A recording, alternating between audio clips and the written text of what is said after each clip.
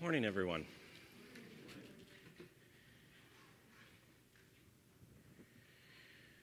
I realize I never checked my camera spot. Am I good here? Okay, good. For those of you that are joining us, our church family has been in a series studying the attributes of God. And when I was working out the schedule, I knew Easter was here, and I was trying to figure out whether we take a break from the schedule to do a special Easter sermon or stay with the attributes. And as it turns out, the attributes that fall on this week as we're going through this book by A.W. Tozer is justice and mercy. And I thought those are good attributes for Easter. And so we're continuing in our series on the attributes of God with two attributes that I think you will find are fitting for us to contemplate at Easter. And as we've been studying the attributes of God, part of what we've been studying has been how the many and various attributes of God become reconciled or are in harmony with each other. In other words, the attributes of God are not in conflict. Even though we talk about God having different attributes or different characteristics, God is wholly consistent and not divided. God's never in disagreement with himself. He's not conflicted. There's no aspect of his being that can be separated, or no aspect of his being that can be opposed to the other. No attribute of God can disqualify or nullify another attribute. There's no parts to God, in other words. Now, that fact in itself, even what I just described there, is another attribute of God. In fact, if you corner a theologian and ask them about divine simplicity, you will make their day. And you will get nothing else done for the rest of that day. Divine simplicity means that the being of God is identical to the attributes of God. We think of them as separate attributes, but they are collectively the simple or single identity or essence of God. The attributes are not assembled together so that God is made up of them as parts, but God's existence establishes the attributes as we perceive them. They coexist perfectly in the essence of God. And I know that that makes your head hurt a little bit, and you'll be glad to know that that is not the attribute that we're talking about today. But it's important, and I start with that, because if we don't keep divine simplicity in mind, if we try to think about God's attributes as if they're like our attributes, which can be separated from ourselves and can be at odds with each other, then we'll get confused about God and his attributes, thinking that he's just somehow a different version of us, and he's not like us at all. And we might think that his attributes can be in conflict the way that ours can. And there's a couple of these attributes of God that seem the most difficult for us to reconcile, that bring us directly to Easter, right to the cross of Jesus, in order to see how God expresses them perfectly and without conflict. And it brings us to his resurrection to assure us that they are reconciled. And those two attributes, of course, are the justice of God and the mercy of God. Or you might even say the love of God and the wrath of God. How will God be proven to be just and at the same time be proven to be merciful? How will God rightly express his anger at sin and at the exact same time his love towards the sinners? It seems impossible that they can coexist without one giving way to the other. It seems like the two can't both happen at the same time. In the courtrooms of earth, let alone heaven, the judge can either distribute justice or the judge can show mercy. The criminal will either be punished or the criminal will be pardoned. Justice will prevail or mercy will prevail. But as we just talked about in the divine simplicity of God, both of God's attributes, all of God's attributes prevail and neither is diminished. And so justice and mercy must be equally expressed. Now, this is pretty important that we reconcile this. You might say, well, who cares? It doesn't really matter. But the problem is that in the courtroom, we are the criminal. And you might think, and many sort of religious people think often, hey, it's no problem because I read that God is love and God is mercy. And so God will be merciful to me. And some clever sinners might even say God has to be merciful to me because I heard Pastor Paul say that God cannot deny his own attributes. And so therefore, God is obligated. If God is love, he cannot do me any harm. He's obligated to do well to me, so I have nothing to fear. Now, let me just say that that kind of thinking is why you should not represent yourself in court. As William de Bretagne famously wrote, "He that will be his own lawyer is sure to have a fool for his client." The flaw in the argument, of course, is that Scripture affirms God is equally just as God is merciful. Everyone gets passionate about holding God accountable to his attribute of mercy. I rarely hear anyone passionately demanding that God stay true to his attribute of justice, especially when it comes to themselves. But we should be as concerned that God be found just as we are concerned that he be found merciful. For if God was to be found unjust, it would be as tragic as him being found unmerciful. And so, all of that to say, we really need a God who expresses justice and mercy perfectly. A God who can be found absolutely trustworthy in satisfying his justice and also absolutely gracious and loving in offering his mercy. And that reality of who we need God to be brings us straight to Easter, to the cross of Jesus Christ, and to his resurrection, where the justice of God is fully satisfied and the mercy of God is perfectly expressed. Let me just pray before we open up God's word and consider these attributes. Father God, we are collectively as your people seeking to know you better. And you have shown who you are through your word, through your written word, and through the living word of your Son, Jesus Christ. And so this morning, as we're looking into your written word and perceiving the personal word of Jesus, we pray that by your Holy Spirit, that our eyes would be opened and our hearts would be open to understand what you are communicating to us, because you are not keeping yourself hidden. You're not hiding yourself away. You are talking to us. You are speaking to us. You have shown yourself to us that we might comprehend you and come to know you and even be saved by you to become your children. So we pray that would take place even this morning in Christ's name. Amen. So we're looking at the justice and mercy of God at the cross to begin with. What is transpiring at the cross, and what purpose does the resurrection serve as it relates to these attributes of God? Well, we're going to look briefly today at a couple of important texts in the letter to the Romans where the Apostle Paul is seeking to untangle a little bit for us. He's seeking to tease out this mystery and beauty of a God who is both perfect in expressing justice and mercy without compromise or conflict. And as I read these texts, I want you to pay attention to the juxtaposition in these verses between love and wrath and between mercy and justice. And understand that the Bible is not avoiding these tensions that exist in our understanding of the attributes of God. In fact, the Bible is working very hard to explain these tensions to us. And our first text is Romans 5, 8-10, which reads this way: "But God shows his love for us, in that while we were still sinners, Christ died for us. Since therefore we have now been justified by his blood, much more shall we be saved from the wrath of God." Couldn't even get through one sentence without God loving us and being angry at the same time. "For if, while we were enemies, we were reconciled to God by the death of his Son, much more, now that we are reconciled, shall we be saved by his life," or by his resurrection. And so here in Romans, Paul is trying to tease out the love and the wrath of God, the justice of God, that we must be justified, and the mercy of God, and that it is done by his Son. We gather from this text that God does love us, but we are also sinners. And if that situation was to persist, then we would not be justified. God would not be justified, or God would not be considered just if he were to overlook our sin. And that's a problem not only for us, but it's a weird way to say it, but it's a problem for God. Because God has to be found just, but he has a creation full of sinners. How am I going to be found just, but still care for and love my creation? Romans 3:4 declares that God will prevail when he is judged, and he will be found just.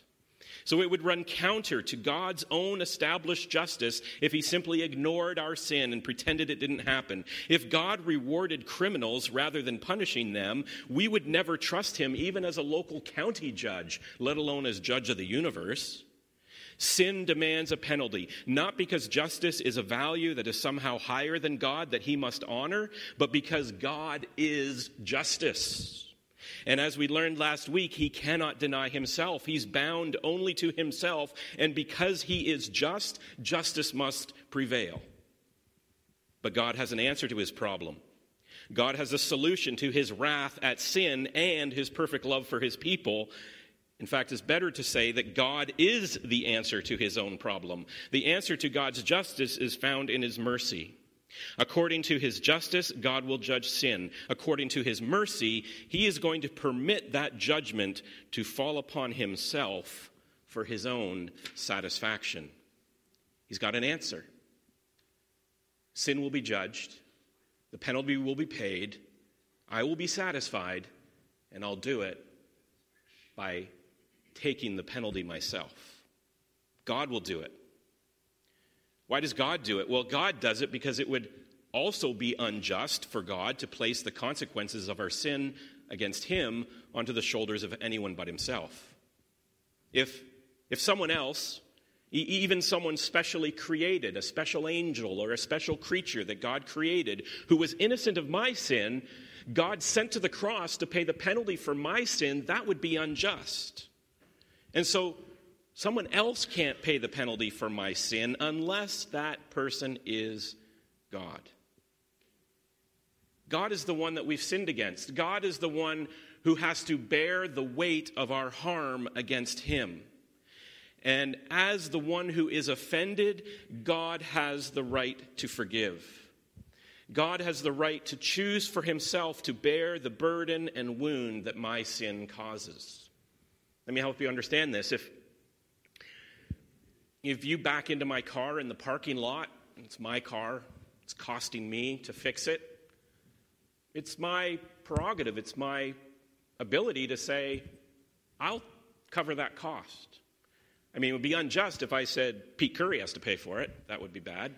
That would be not me being fair, right? Or I could be just and I could say, you need to pay for it. That would be justice.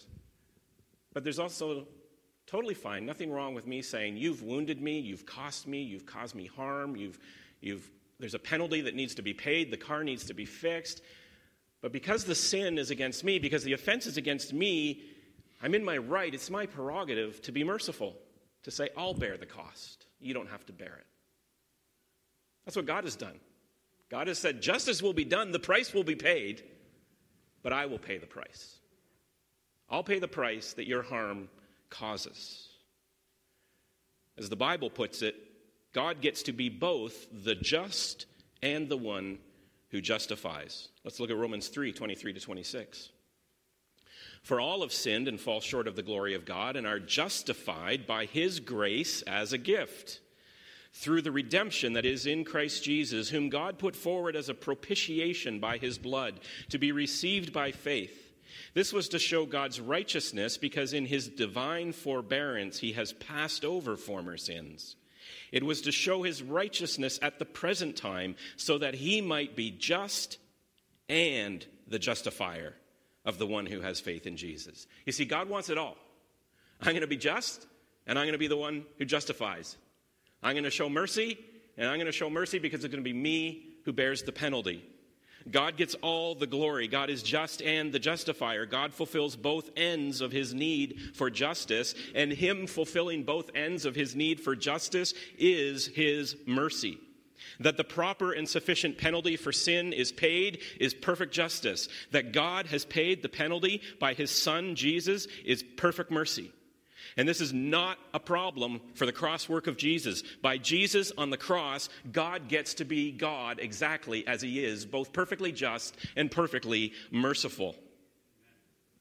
Now, you may be thinking that I'm just calling this cross work of Jesus the mercy of God because it happens for us. Is it really the accomplishment of God's mercy? Is God in these texts really telling us that this is my mercy towards you? Well, actually, he does. Right here in Romans 3:23-26.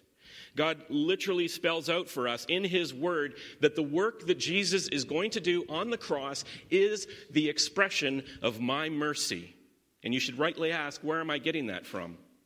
Well, you may have noticed this fancy word propitiation. It's an odd word. It's a very seldom used word. It's barely understood word, but it's a perfect word that the Holy Spirit has given the Apostle Paul to use here. And it's in the unpacking of this word that we understand the mercy of God in his justice. The Greek word for propitiation is hilasterion. And it might be translated in your Bible, the atoning sacrifice, that Jesus was the atoning sacrifice. But what it literally means, hilasterion, is the Greek word that would be used for the lid or the covering of the Ark of the Covenant. Now, who knows what the covering of the Ark of the Covenant is called? Anybody know?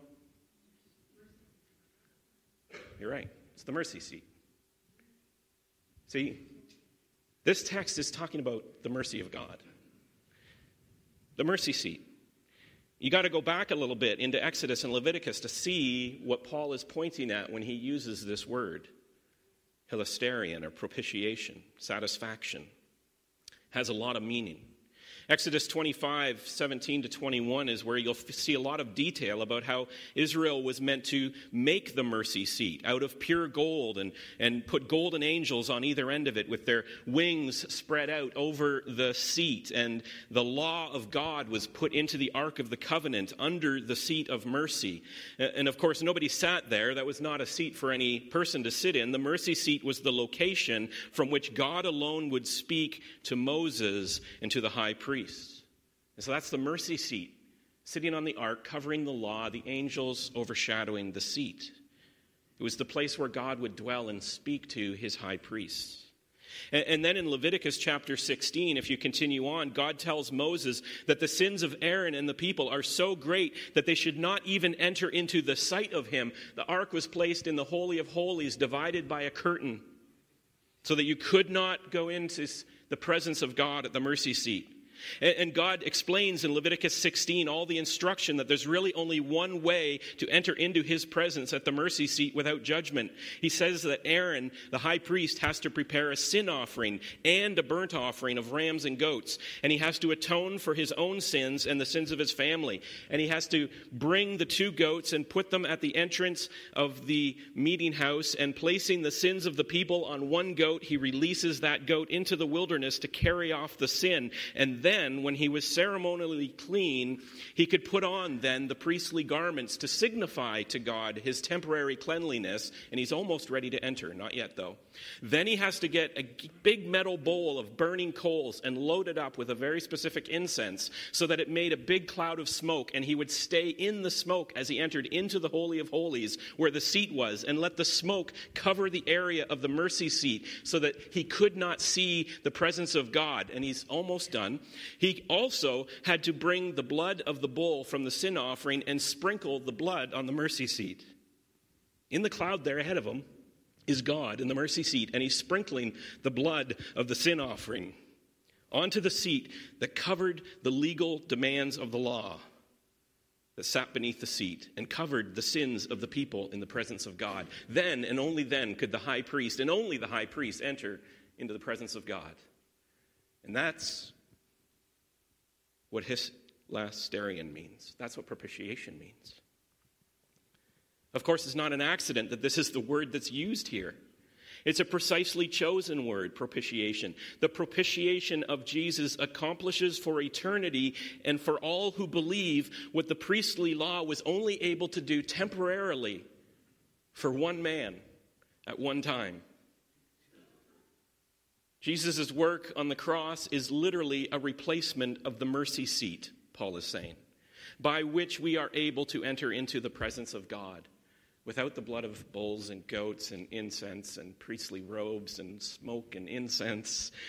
Because of what Christ has done on the cross, propitiated our sins, we have the mercy seat covered for us. Propitiation is the mercy of God to accomplish his justice by the blood of Jesus. Or you can say it the other way around. Propitiation is the justice of God to accomplish his mercy by the blood of Jesus. This is the whole point. At the cross, in the work of Jesus on the cross, justice and mercy meet perfectly. Not in the sacrifices of the temple, not at the Ark of the Covenant, which were mere shadows of what was to come, but in the cross work of Jesus and the blood of the new covenant. And if God's justice and mercy meet perfectly at the cross, then why the resurrection? Well, what's the resurrection signify in this? And Paul will explain it sort of this way. The resurrection is like taking delivery of the justice and mercy that occurred on the cross. Right? God forbear our sins, and then at this time he did this. Like it's like there's a gift coming, but you don't have it yet. There's a check that's in the mail, but the check isn't in your hands. And that's sort of how the whole universe felt for 3 days. 3 real days in history, the universe held its breath.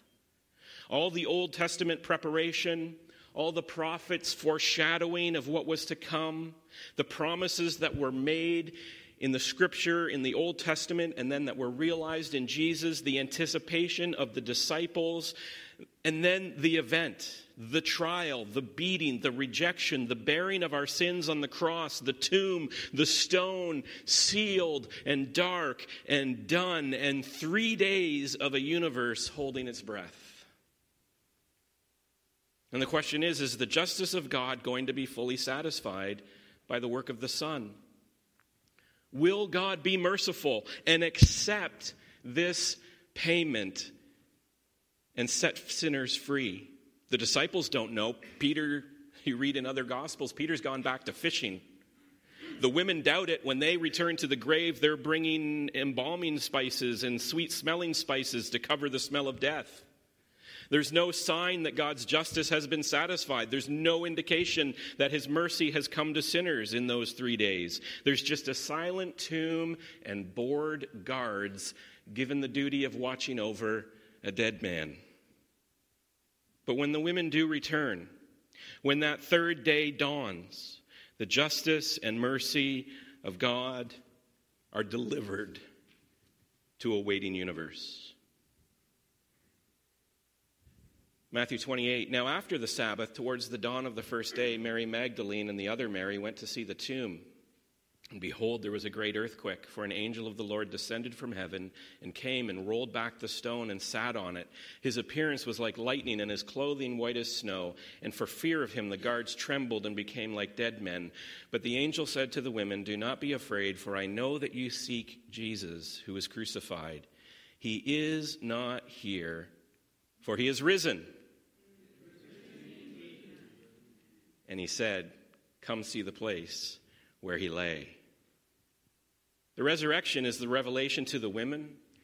The resurrection is the revelation to the disciples, to his followers, to us, to the universe, that God in his goodness has said yes.